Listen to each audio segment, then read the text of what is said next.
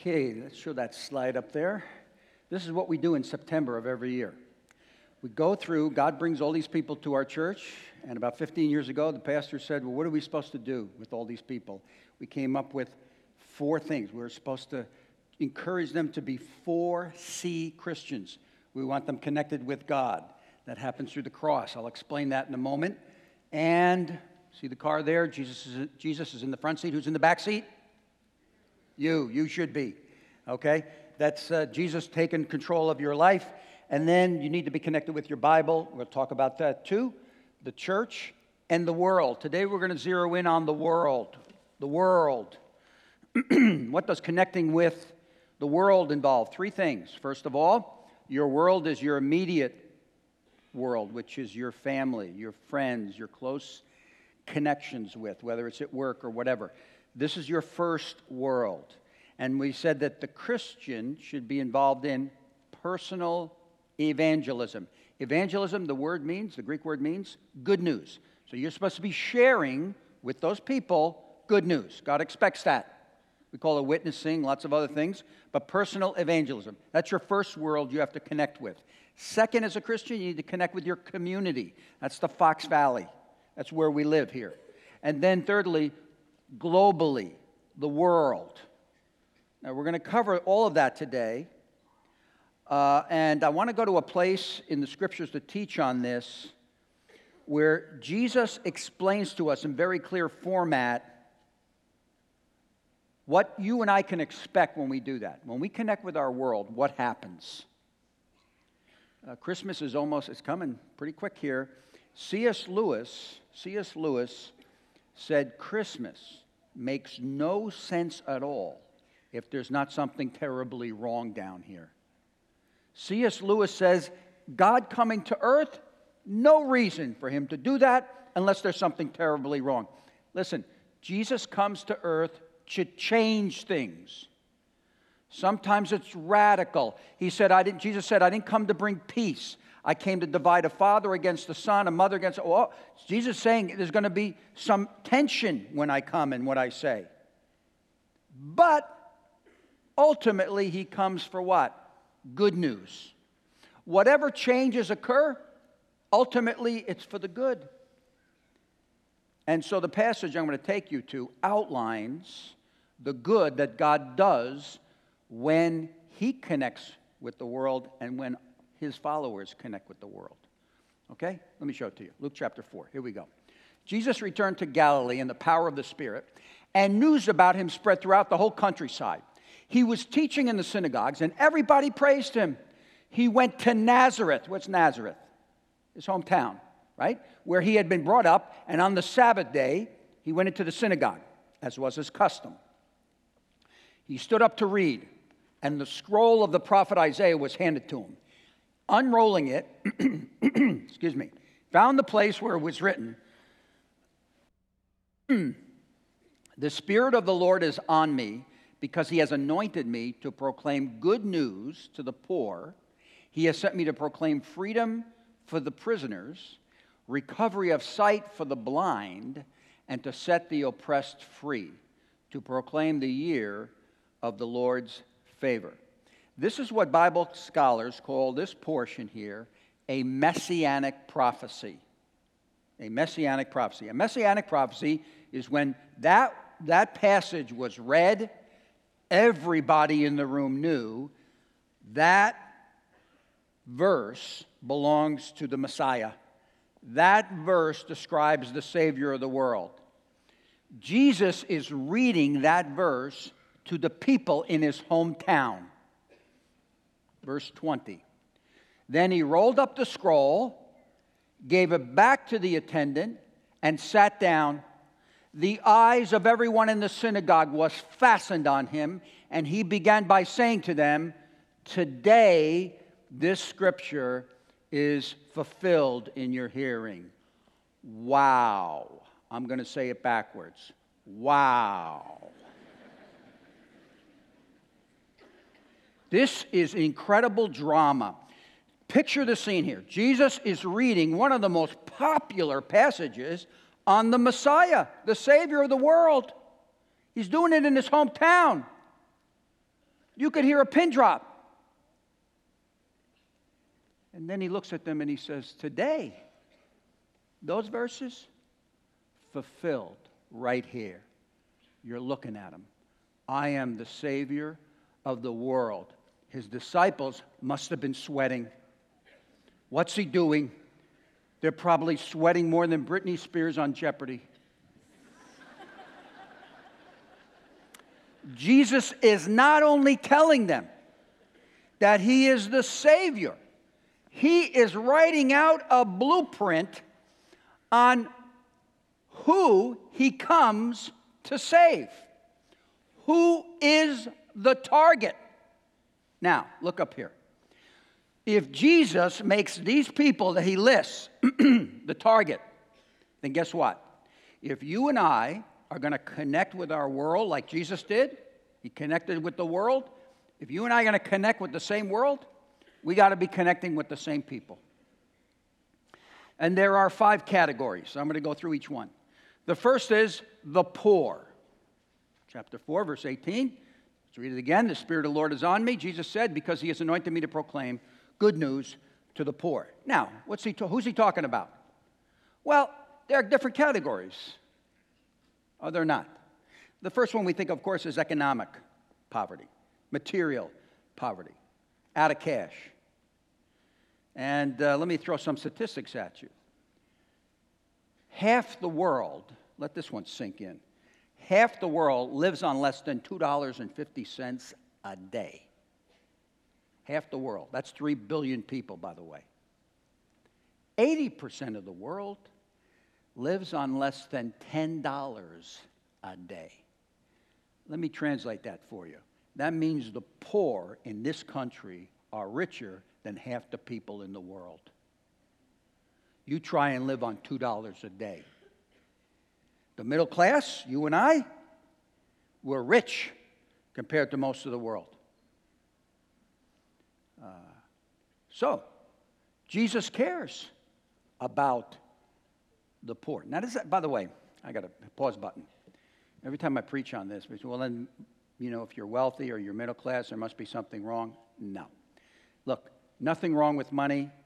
Some of Jesus' best friends were wealthy. Joseph of Arimathea, who he used his tomb, took him off the cross. One of his best friends in the New Testament is Lazarus, the father of Martha and Mary, live in Bethany, just over the hill from Jerusalem. One of his best friends, very wealthy man. Abraham, wealthy. Job, wealthy. So it's not about your wealth. But God does have a special interest in those who suffer, even materially, the poor. He cares about them. Paul says in the New Testament, when he's talking to the church, don't forget the poor. Whatever you do in all your ministry, don't forget the poor. And that's why we spend literally hundreds of thousands of dollars. We do. Over the years, we have. In the Fox Valley community, without apology. We feel like we're following our Savior. Whether it's the homeless shelter, whether it's the Hope Clinic that we built, whether it's a St. Joe's Pantry, you name it. In fact, we have a ministry. Cheryl Bogdan oversees our community outreach ministry. And I told her, give me a report. Let me see what we're doing. Fox Valley Shelter, Homeless Connections, COTS, Feeding America, you name it, Leaven, Loaves of Fishes. Why do we do this? And by the way, do you know how much you have given year to date to the poor? $175,000. That's phenomenal. And we want to do a lot more. Why do we do it? It's our marching orders. It's the target. And, of course, you can't just limit yourself there, though. There are more poor people than just those who are materially poor. There is, and I'm going to preach on this in a couple of weeks. In October, I'm doing a 2-part series on biblical ethics. What's ethics? Right and wrong, your morals. And this country, I'm telling you, people are poor. They have poor values. Some don't even know what right and wrong is. But I think the main category here Jesus is referring to is spiritual poverty.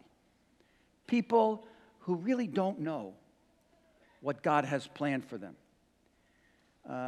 And this really moves into another category he lists there, which is the blind. That's what happens. When you're spiritually poor, when you don't have a connection with God, you're actually blind. In fact, a lot of the people in the testimonies today, both at the 8, 9:30, 11, you're going to hear it. God took the blinders off. I was blind. 2 questions people are asking me today. Someone asked me this week, what do you do when you prepare a sermon? I said, I'm trying to answer 2 questions for people because I think everybody's asking these 2 questions. The first question is, who am I? Why did God create me? I mean, am I significant at all? Who am I? And then secondly, where am I going? What's the future hold for me? Where am I headed? Jesus wants you to know those answers. You're not an accident. You are somebody very, very important to God. He created you for that reason alone. He took the time to create you. You have a purpose. And listen to me, it's not just to do. A lot of people think, well, I was created to do. Yes, He may have a plan for us. It says He has good works for us, planned and prepared for us to do. But that's not the main reason why God created you. He created you for relationship. He doesn't need us to do anything. He can do it.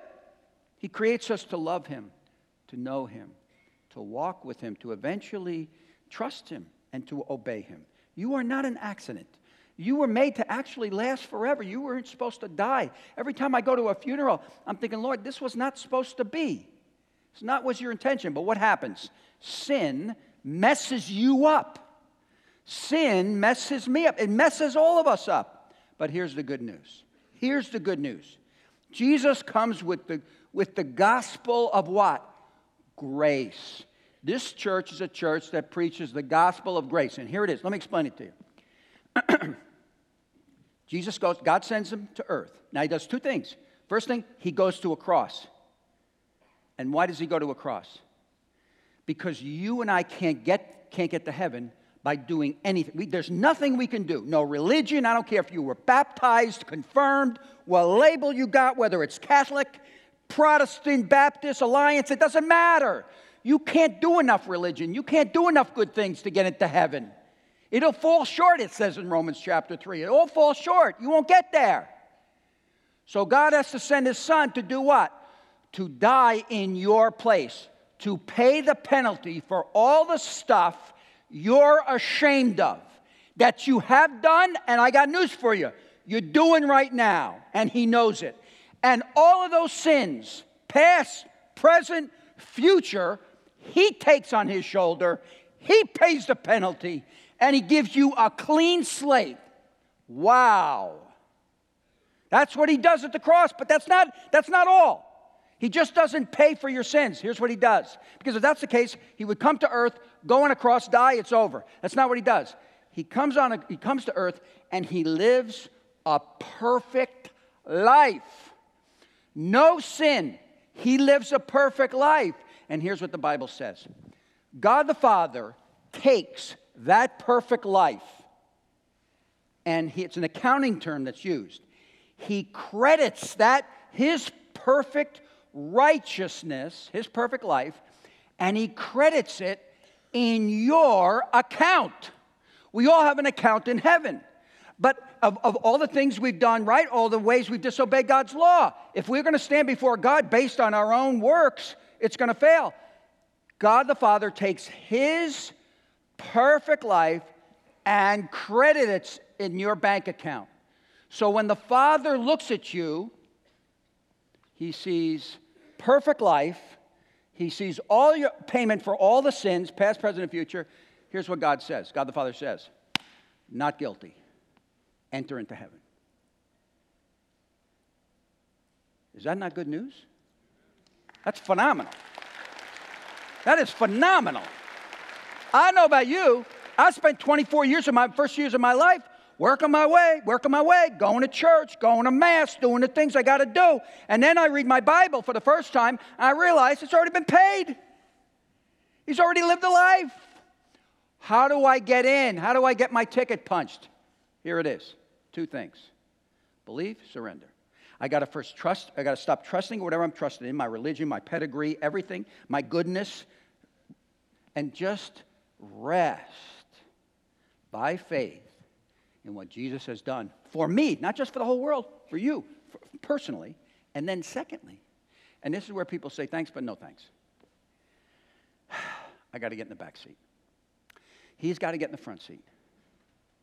I got to truly turn everything in my life, my family, my wants, my desires, my careers, my recreation, everything, my sex life, everything over to Jesus to do whatever he tells me to do.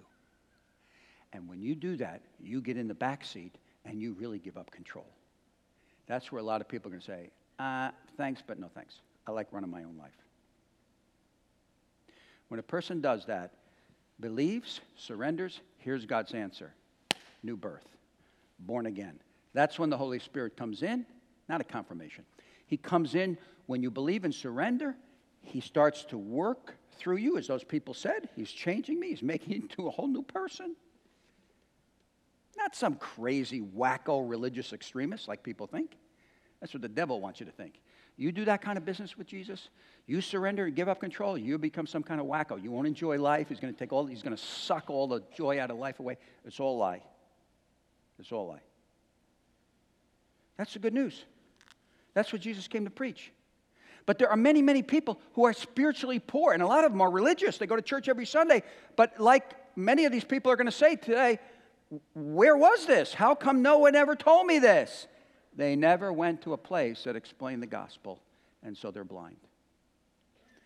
And thirdly, they become what? The next category, prisoners. Luke chapter 4. He has sent me to proclaim freedom for the prisoners. Now, what does this mean? Well, of course it means, yes, people who are in jail and people need grace. The Bible says we ought to visit prisoners, and this church has done a lot. We've had chaplains from this church. We do a lot for Fox Valley Jail Ministries.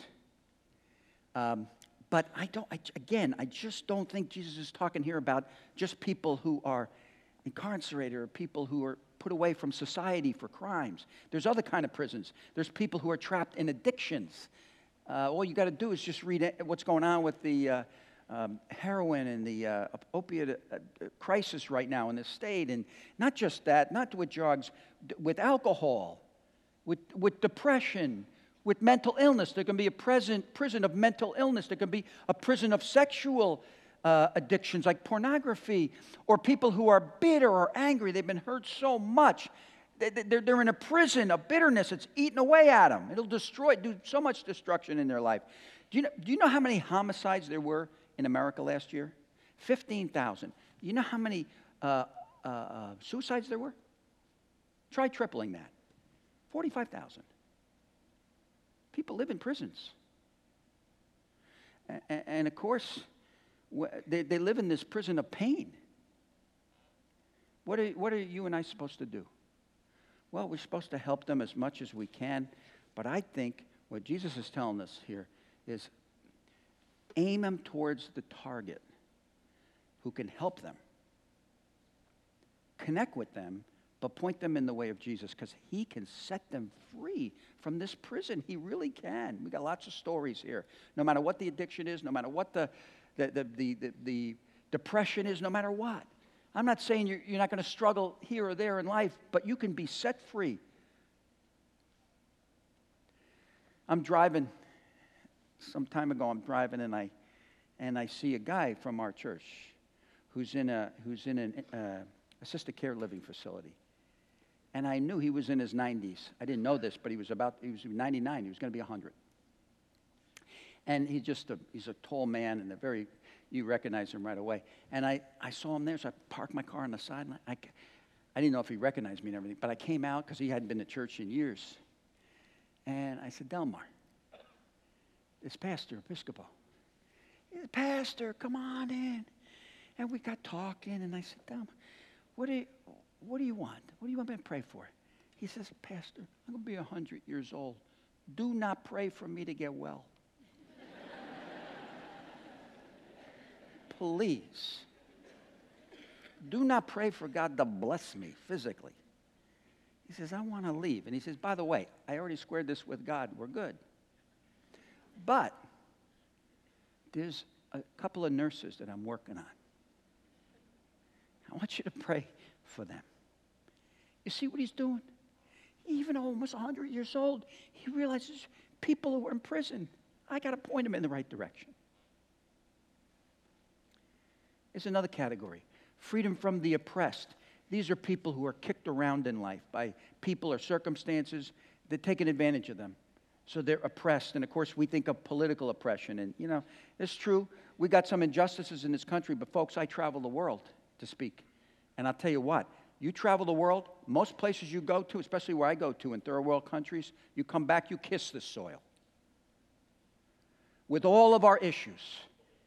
We still have, by the way, we still at least have a two-party system.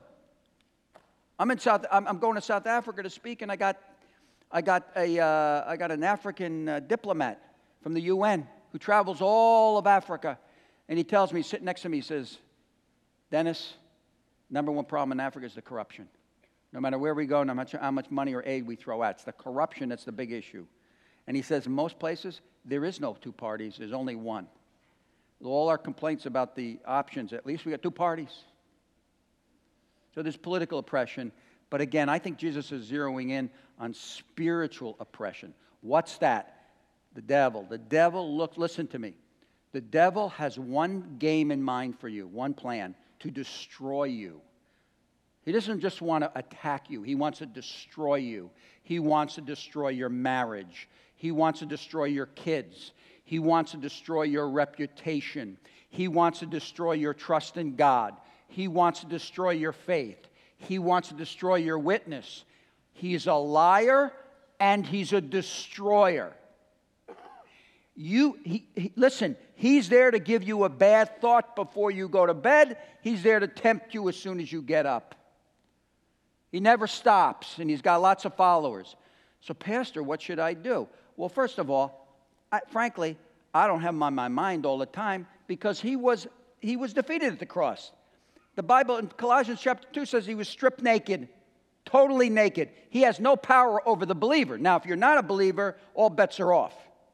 But if you're a believer, he has no power over you, except to make you think he's got power over you. So how do you make him go away? The Bible even tells you how to do that. So he flees. James chapter 4, here it is. Look at this. Humble yourselves before God. Humble yourselves. Don't think you're so strong. And resist the devil. You got to do that, and I'm going to talk to you how to do that in a minute. And he will what? What's it say? He'll flee. He'll go away. How do you do this? I'm going to show you. I'm going to show you Jesus' strategy. Matthew chapter 4. Let's take a look at it.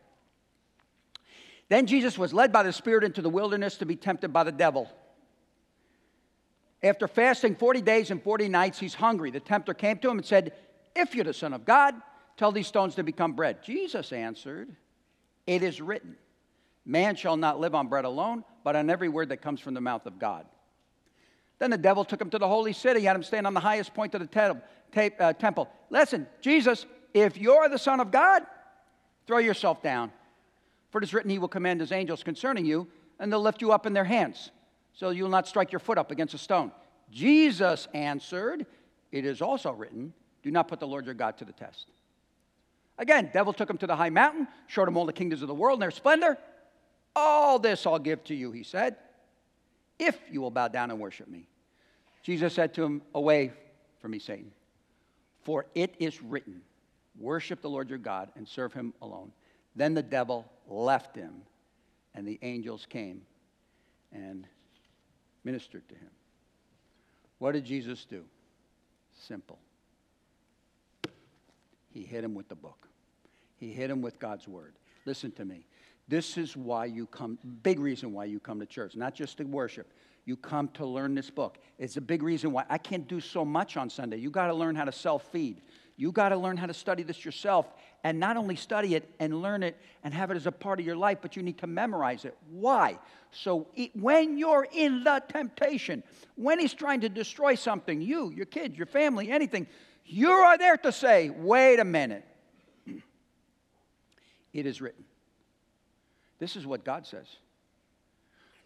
That's what Jesus said to him. He said, "You're trying to tell me this, but my Father says this." You hit him with God's word. You notice when Jesus gets tempted? When? He's weak and vulnerable. He's in the desert.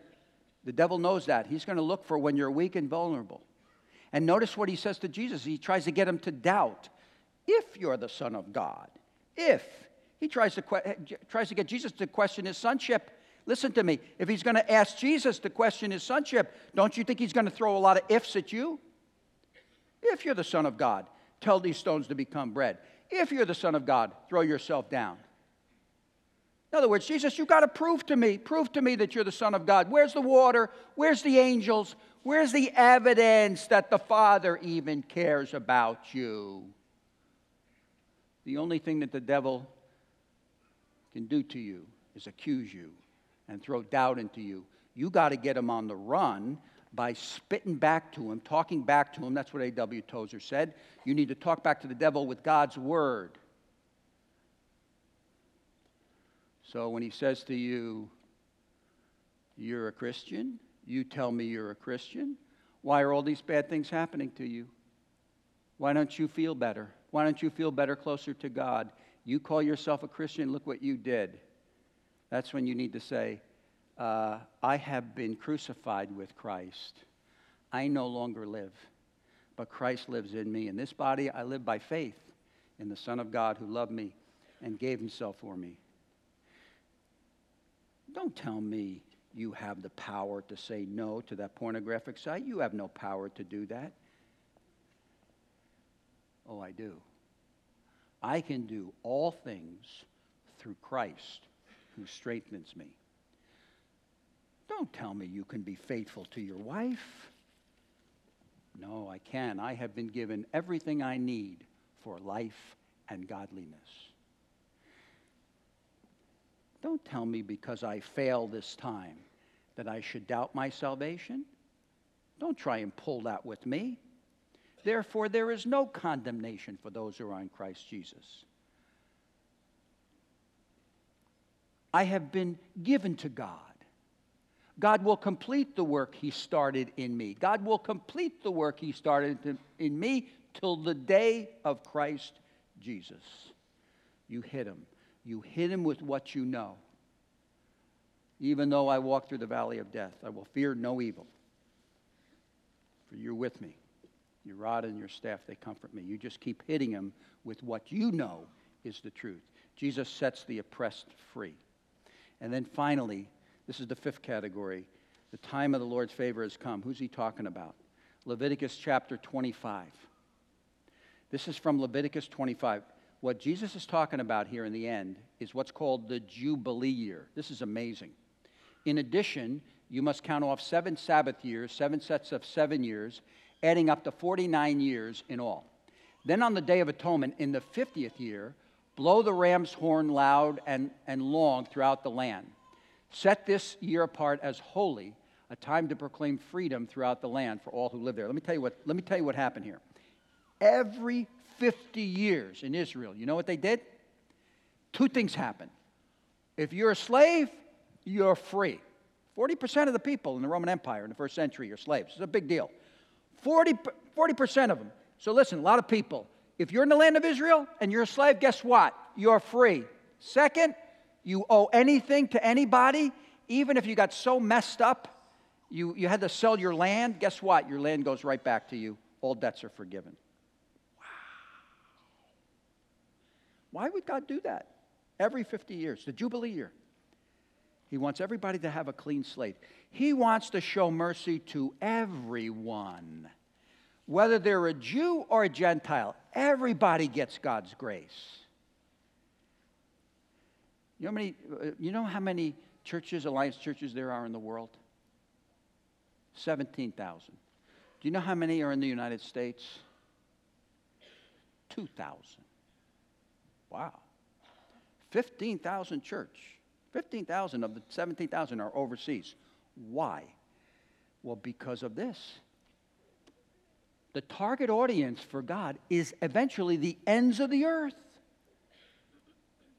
Acts chapter 1, verse 8. Listen, you will receive power when the Holy Spirit comes upon you, and you will be my witnesses, telling people about me everywhere. In Jerusalem, throughout Judea and Samaria, to the ends of the earth. Matthew chapter 24. Watch this. And this gospel of the kingdom will be preached in the whole world as a testimony to all nations. And then the end will come. Why do we have most of our churches overseas? Because that's the big target audience. We get the gospel to the ends of the earth, and guess what happens? Jesus comes back. Jesus comes back. But in the meantime, what's our marching orders? Get connected with God, with your Bible, with your church, and yes, with your world. Who's in my world? The blind, the poor, the oppressed, the prisoners. That's our target. That's your target. Let's stand for closing prayer. Lord, thanks for making it rock crystal clear.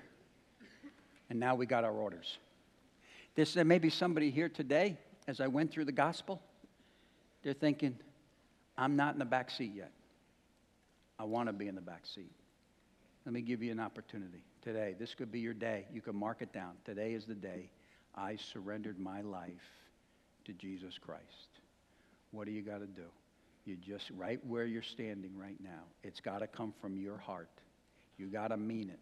But you got to say, Jesus, I am so sick and tired of trying to do this myself. I can't do it. I can't do it anymore. I need you to come into my life and make me the kind of person I'm supposed to be. You pray that prayer and you mean it, Jesus will come in.